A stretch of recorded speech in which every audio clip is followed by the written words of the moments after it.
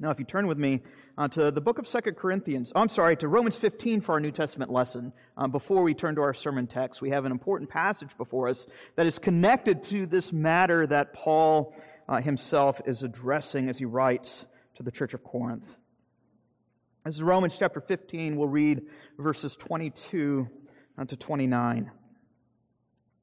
Just to give you a certain sense of the chronology, Paul's letter to the Romans is written about a year or more after he's written the letter of 2 Corinthians. It's a pretty close time gap there. This is Paul writing to the church of Rome. Again, Romans chapter 15, beginning in verse 22.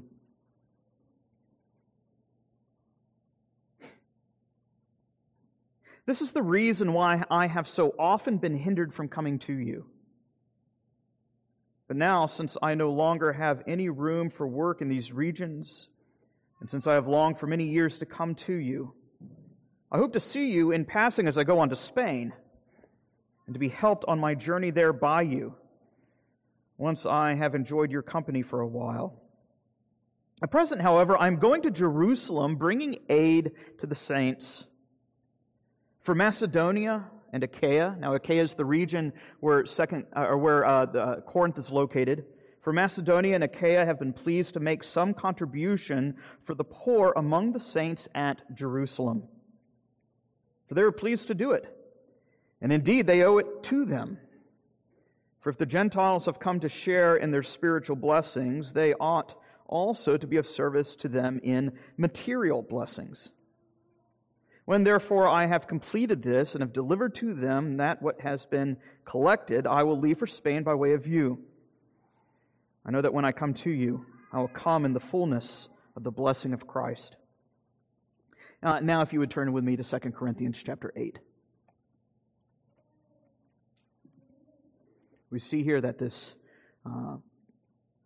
mission that Paul has undertaken, the mission of collection for the needy in Jerusalem, weighs heavy on him as he also writes of this particular collection to the church of Corinth.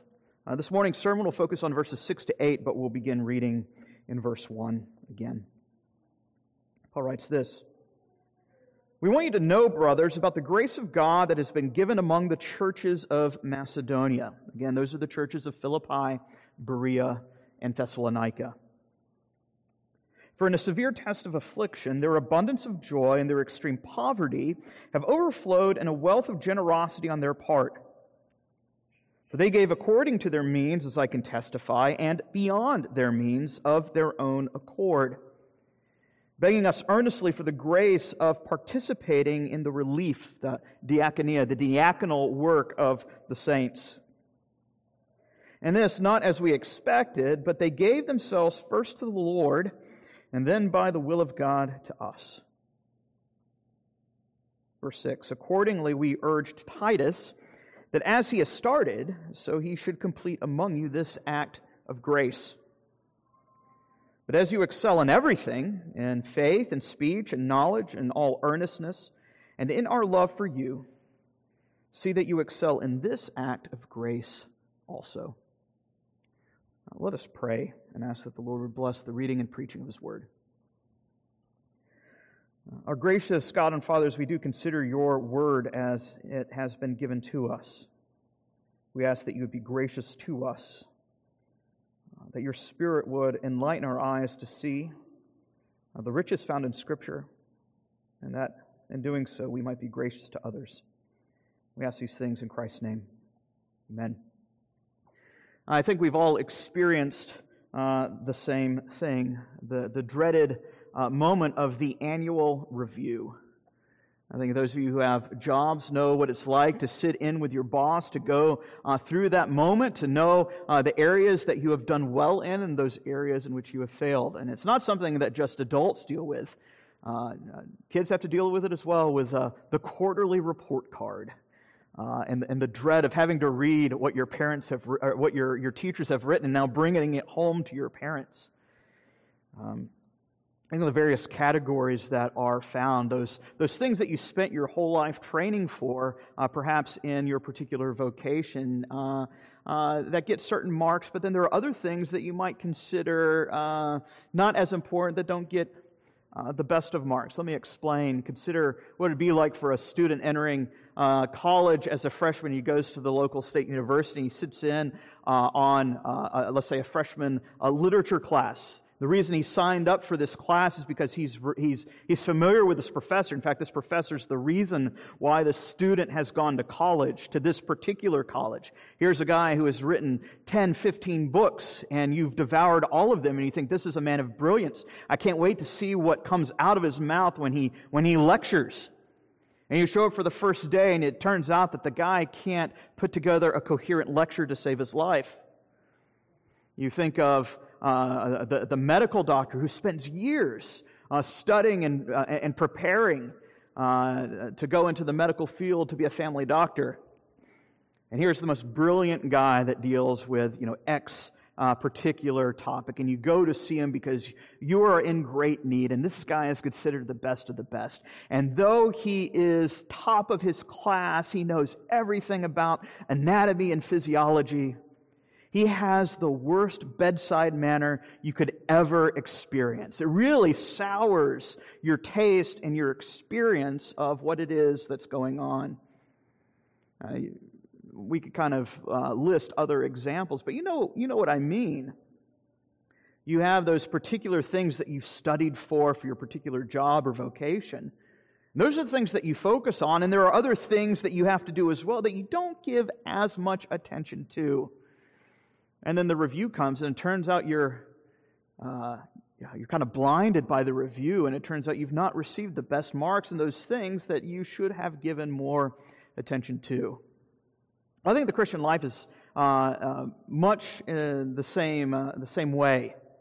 There's so many things that we give a top-tier priority to. We think of our attention to doctrine, devotion, morning devotions, prayer, Bible study, even church attendance. And yet there are other facets of the faith that maybe it's not that we've neglected them altogether, but we don't see them as important, be it our conduct, what it is that we say about others, or even financial giving. Well, what we have before us in this passage is that the author of this letter, Paul, wants to help us recalibrate and begin to focus on those kind of what we might consider second-tier things, and have us realize that, in fact, though they might be second-tier, right? We don't see any confession of faith regarding financial giving in the Apostles' Creed, that it doesn't mean that these issues are not important. And he wants us to highlight these particular features of the Christian life so that we might shore up, just like an annual review does. It's not done to browbeat us, but to help us recognize that there are particular facets of our life that we need to give attention to, that perhaps we may have had fall off of our radar. These particular spheres of duties. And here we have a particular duty that is profoundly theological. So there's something I'd like us to consider this morning, two considerations. First, we need to consider Titus's commissioned work. You'll see that here in verse 6, where we need to consider what it is that Titus has been commissioned to do alongside Paul. So the first half is going to be more of what we might call a Bible study mode. We need to think through what it is that Paul and Titus are doing together as we consider the totality of the New Testament. And then secondly, we'll need to consider Corinth's gracious act in verses 7 and 8. So first we'll consider Titus in verse 6, and then Corinth in verses 7 and 8. But for us to do so, I'd like us to take a moment and think about the world of finance today, and then contrast it with the world of finance in the first century. One of the things I really enjoy about banking today is I don't even have to leave my house. I've had the same credit union since I was 16 years old. And you know what? It's in Orange Park, Florida. And guess what? Every paycheck that I get every 2 weeks, I don't have to drive 3,000 miles to my credit union in Orange Park, Florida to make a deposit. Guess what? We have direct deposit. Guess what? We have mobile banking. I think the same is true for all of our various bills and sundry items. You can pretty much pay for all of your bills without having to leave the comforts of your own home. You don't have to stand in line at the bank for the most part. There are no Yeah, just long waits. I remember as a kid having to stand in line with my parents as we went down even to the post office to mail the monthly house mortgage. We don't have to worry about those things today. But now I want you to think about how different that is in the first century. There aren't checks that you can write. There's no wire transfers. There are no ATMs. There are no paper bills. There's no armored cars. There's no courier service. And so think about what it is that Paul is actually having to do here. Paul is going from city to city across the Mediterranean, taking up a financial collection that is now going to have to be transferred from those various churches all the way back to Jerusalem. This is a massive undertaking, much more massive than we actually even have to think about in today's electronic age. So what do you do? What is the process that goes along with doing this? This is Paul's particular situation that he finds himself in. He has been commissioned to raise financial support among the churches that these finances are to be sent off to Jerusalem. This is a lot of logistical legwork that has to take place. Coin has to be lugged from Corinth by ship and by highway under the threat of kleptos and bandits to the mother church, to that of Jerusalem. When do you send the money? How much is the collection to be made? Who is it that takes the money? These are questions that the church has to face in particular. It is a massive undertaking. And it's not just Corinth that has to reckon with this, but it's all the daughter churches, it's all the church plants along the way. You need somebody to coordinate this effort. And guess what? Titus is the guy. This is what Titus has been commissioned to do. But we need to consider what it is that's going on in Jerusalem. Why is it that there is a diaconal mission that Paul has been directed to oversee alongside with Titus as he goes from church to church on his missionary journeys? Well, if you read Acts chapter 11, it turns out that the city of Jerusalem has been in dire straits for about 15 to 20 years. If you remember in Acts chapter 11, one of the prophets in the early church in Jerusalem stands up and prophesies of a massive famine that is about to befall Jerusalem and Judea. When was the last time a famine had been prophesied in Scripture? Elijah. Prior to that, you have Joseph in Egypt. So the fact that we have a prophecy regarding a massive famine in the region should attune ourselves that this isn't just a random event. This is a catastrophe. This is something that's impacting the entire church in the city and region of Jerusalem and its outlying regions. And so in Acts chapter 11, the apostles had determined quite early on, this is Acts 11:29, the apostles determined to encourage each person according to his own ability to send relief to the Jerusalem church, to help raise support in the midst of a sister congregation in the midst of crisis. For instance, I remember when I was pastoring a church out in Wheaton, Illinois, receiving word of these fires that hit California a few years ago, and one of our churches, one of our OP churches had I believe, if I recall, had burnt to the ground or had suffered great harm at the fire. So what did our denomination do? They took up a collection to send aid to those families of that particular church that had suffered great harm. This is what we see going on here. But in Acts 11, when the church is still kind of this eclectic hodgepodge, they're still in kind of the early workings and trying to work together, the encouragement was for each person according to his need to do this. But as the church continues to grow and move and expand beyond the region of Jerusalem, there has to be more thoughtfulness, into how all this is to transpire. And so that's why when you make it to Acts chapter 15, you have the Council of Jerusalem, where they're having to deal with a number of theological and practical issues that have arisen. This is around the year 48 AD. And one of the things that the Council of Jerusalem has to reckon with is what we might call a foreign missions policy.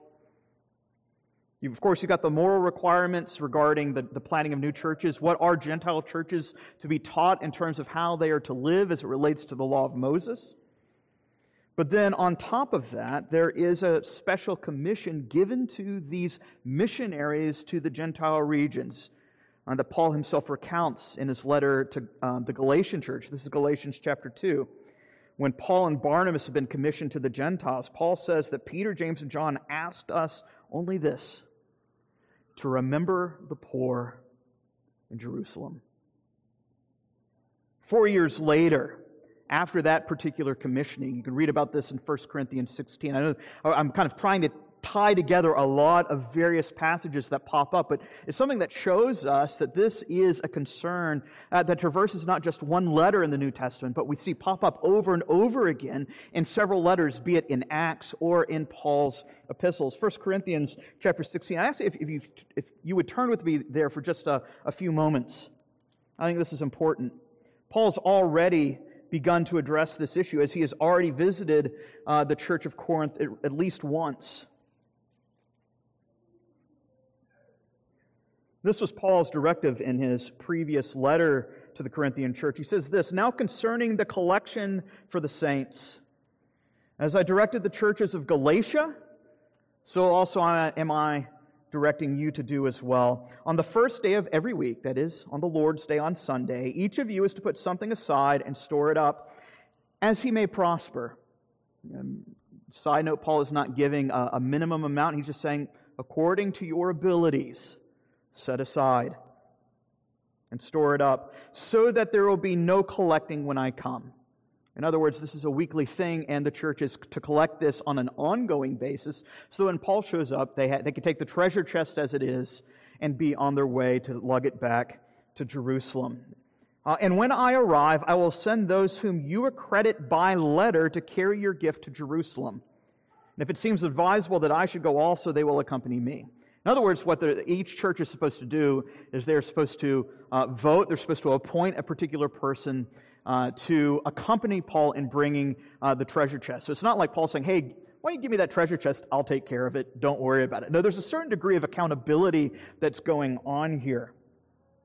But in other words, the basic premise that Paul is giving direction to all the churches, as he says here, not just the Corinthian church, but Galatia as well as the Macedonian churches that we heard about last week, that of Berea, Philippi, Thessalonica. There's a collection that is to be taken every Lord's Day and laid aside until Paul's arrival. And then they are to certify by letter men who will accompany Paul back to Jerusalem. See, this is a big deal. A lot of logistical work this takes because of no online banking. Right? We just can't send, today, if our home office in Philadelphia and Glenside or Willow Grove, Pennsylvania needed help, all we have to do is get our trusty treasurer, all we have to do is get Eric to write a check and forward the funds, right? This takes a lot more legwork to get done. Each church is to find a man who is trustworthy to handle the money. Probably somebody who can potentially ward off bandits, as you're making your way by ship and by road, trying to keep the collection safe. And of course, Paul said he would go, but since he got held up, this is returning back to 2 Corinthians, one of the things that he's made clear here in this second letter to Corinth is he has now sent Titus to help with this collection. If you recall, Paul has now been held up in Macedonia, this region just north of Achaia, this region north of where Corinth is located. And so we come to 2 Corinthians, and it seems as though Corinth has neglected the weekly offering. May have begun initially to raise support, but it's something that's kind of fallen off their radar. It's not that they've been stingy, it's just that its level of importance has just kind of teetered off. Notice what Paul says in verse 6. Titus has started the project, but now he's asking that Corinth ensures that they complete the task. The idea is it kind of kicked off to a great start, and then it just kind of petered off. And Paul's encouragement here is don't neglect this. And that's the point we see of chapters 8 and 9. Paul is devoting a lot of time to focusing on the theological rationale for this massive collection, this massive diaconal work that's affecting fellow brothers and sisters in Christ on the other side of the Mediterranean, in Jerusalem. You think of, as we considered last week, Macedonia's fourfold example as a model for Corinth. Remember, these Macedonian churches, let them stand before you as a model for giving, Paul says to Corinth. They have given graciously despite their poverty. They gave beyond their capacity. They gave of their own volition, but they gave first and foremost to the Lord. That's what Paul had done here in these opening 5 verses of chapter 8. So remember the Macedonian churches. They're much poorer than you, but they're doing a better job. And so now Paul drives home his intent here in verses 7 and 8. As he says, remember this. Don't neglect this. Notice how Paul describes the offering here in verses 7 and 8. It's not described as a tithe, something that implies a certain percentage. It's not described as an exaction or a tax. If you notice here in verse 8, he says, I say this not as a command. Quite literally, it's not an exaction, but it's not a tax. You know, if you read about the Church of England in the 17th century, there was a tax. The tithe was seen as a tax. It was something that was essentially placed upon you, and you could be penalized if you did not pay it. That's not what Paul is seeing this as here. It's not seen, he's saying, I'm not saying imposing this upon you as an exaction. It's not even to be described as a work that now you're finally going to get on God's good side if you dump enough money in the treasury box. That's what we call an indulgence. It's one of the reasons the Reformation kickstarted was a criticism of that faulty view of giving. This should not even be seen as a repayment. This is not a quid pro quo. God, I've given to you, therefore you owe me. That is not how we are to view the offering either. Rather, Paul calls this what? He calls this an act of grace. An act of favor. A material expression of grace that patterns itself off of the spiritual grace that Christ has manifested in His death and resurrection from the dead. Something we're going to give consideration to next week, where Paul will pattern the death and resurrection of Christ as a model for how we think about our wallets. Very practical. This is profoundly theological. You see, what Paul is getting at here is that Christian giving is to be seen not as a tax, but as an expression of gratitude. As he says here in verse 7, but as you excel in everything, in faith and speech and knowledge and all earnestness and our love for you, make sure that you excel in this act of grace as well. You know, I used to teach high school before I went into the ministry, and I would get my annual teacher review as well. And you get the things that my boss did an excellent job of what I might call the velvet covered brick. He'd give the encouragement first before he kind of laid into me on those areas that I needed to grow. He says, "Hey, look, your lesson plans, 5 out of 5. Your punctuation, 4 out of 5. Your dress, 2 out of 5. Your availability, 5 out of 5. Your rapport with the students, 5 out of 5. So you say, here are the good things. But perhaps here are the things in which you need to shore up on. And we see here with Corinth, here's a church that has kind of the dump truck of grace has backed up and just lavished itself on this church. Here's a church that is reveling in these tremendous spiritual gifts and graces that the Lord has given. Those spiritual gifts that you see in the first century during the apostolic era of tongues, prophecy, teaching, service. And Paul says here, take inventory of all those things that you already excel in. Look, your faith, the things that you believe, you excel in the faith.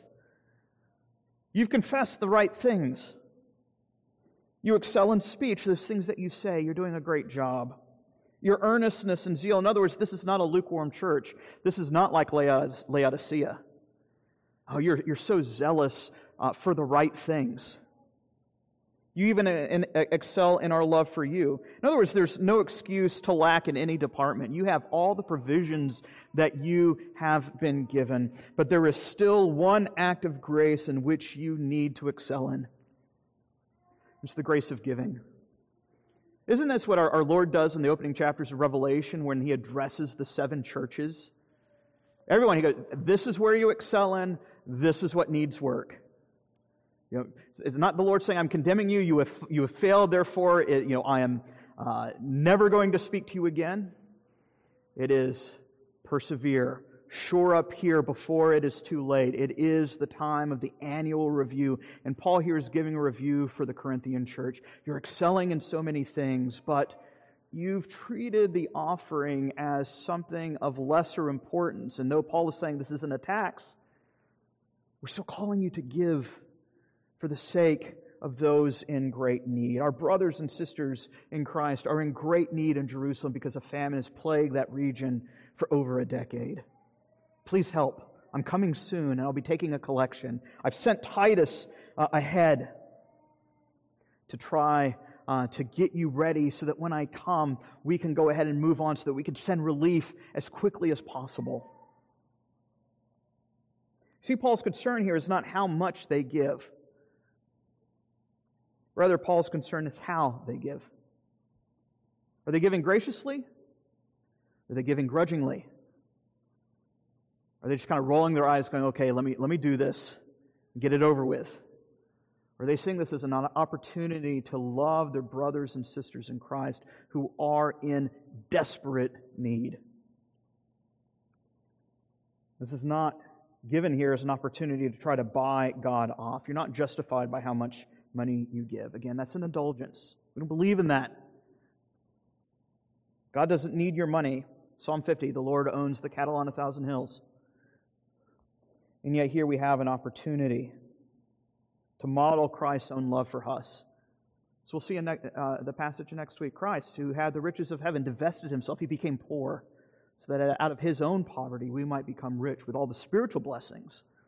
And here we see that the material concern and care that we give towards one another is a concrete expression of the spiritual grace that we have in Christ. God doesn't need your money. We don't buy off God with our funds. There's only one way to reckon with sin, and that's with the blood of Christ. And it's through the shed blood of Christ at the cross, the free forgiveness of sins comes, and it comes freely through faith and repentance in His name. But now that Christ has died for us, He died leaving us an example that we are called to follow in that same path. And our wallet should take a cruciform, a cross-shaped look as well. In other words, what we see here is an expression of loving your neighbor as yourself. In particular, the focus is on your Christian neighbor. Not denying non-Christian, unbelieving neighbors about you. Paul's focus here is on the concern for those within the household of faith. Those suffering under the weight of famine. I think this passage helps us recalibrate our understanding of the collection box. How do you view it? Do you view the offering with a certain amount of suspicion? Do you give it the stink eye as you walk by, thinking that this is somehow an attempt for the minister to line his own pockets? Let me reiterate, with our own church polity, I have nothing to do with the finances. You as a church have voted on my salary. I get that. I have nothing else to do with the finances. There's no way. I'm too stupid anyway to try to launder money off you guys. I don't even know how that works. Fortunately for you, I don't know how to balance my checkbook. Never mind. Do you view the collection box with resentment? Do you see it as a type of tax? You view it begrudgingly? Do you view the collection box as a means to get God to lay off your back for a bit? It's like, well, if I just give X amount of dollars, then maybe I could continue to indulge in some secret sin. Do you see the collection box as penance for the sins that you have indulged in the past week? You go, I've failed miserably again, so how do I try to alleviate my conscience? I know, I'll give a little bit more. That's not the right way to approach this. Do you view the collection box as leverage so that when you're in a pinch, you can now pray out to God, God, look how much I've given you. It's time for you to pay a little bit back. It's some type of spiritual insurance policy. See, that's not how Paul's viewing the collection plate here at all. I think so many of us struggle with viewing the offering and collection plate in those terms to one degree or another. But I think that just shows us how low a view we have of the mercy of God. God has given of Himself freely. He's given us His only Son to bear our sins. Though we are sinners deserving eternal wrath, He has reconciled us freely to God, to Himself through Christ. So the table that we'll come to in a few moments reminds us of. We bring nothing to the table. We don't come and partake of the elements and are given a bill at the end of the night like you do when you go out to your favorite Mexican restaurant. This is fully provided for. This is fully paid for. Great benefits found in Christ, but now the Lord says, now that I've done this for you, I'm calling you to model that same act of giving, that same act of grace in how you care for your own brothers and sisters in Christ. Walk in the same manner. Stop treating others as your next business venture or networking opportunity. Stop using others as a means for personal gain. Cut it with all the schmoozing and networking. Love your neighbor as yourself. That's the sum of the law.